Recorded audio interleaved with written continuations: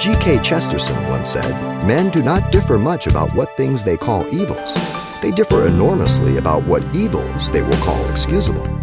And today on Simple Truths, Pastor Xavier Reese points out it's a critical sign of the times when a nation calls evil good and good evil.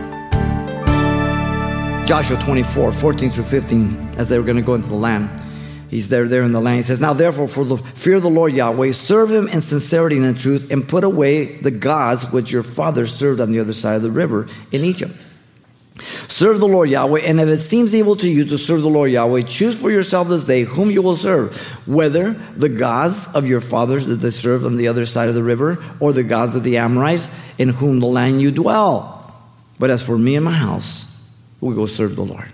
That's a decision you make as a Christian. If you call yourself a Christian, you've got to be a Christian according to the Bible, not according to your culture.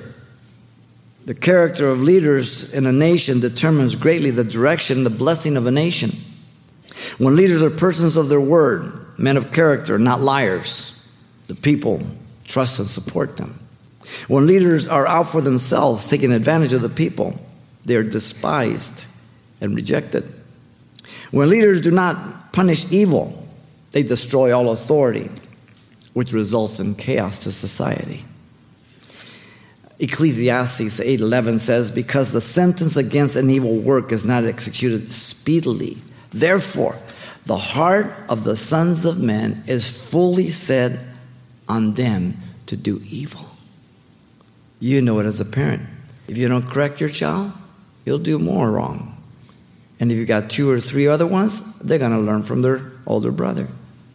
Consequences maintain authority in order and discipline. Simple. Isaiah says in Isaiah 5:20, "Woe to those who call evil good and good evil, who put darkness for light, light for darkness, who put bitter for sweet and sweet for bitter."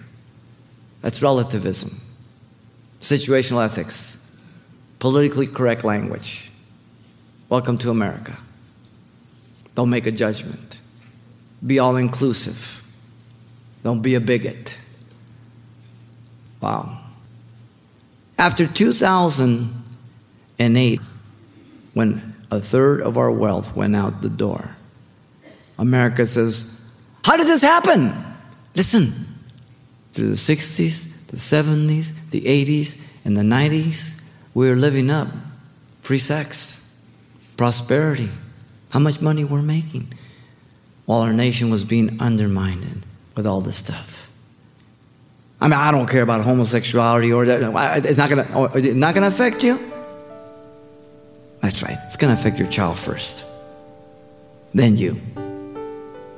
Edmund Burke said this, quote, "The only thing needed for evil to triumph is for good men to do nothing." Nothing. You've been listening to Simple Truths with Pastor Xavier Reese, a daily devotional of the enriching and precious truths found in God's Word. We appreciate you listening each weekday at this time, but you can hear this program again by following the radio listings link at CalvaryChapelPasadena.com.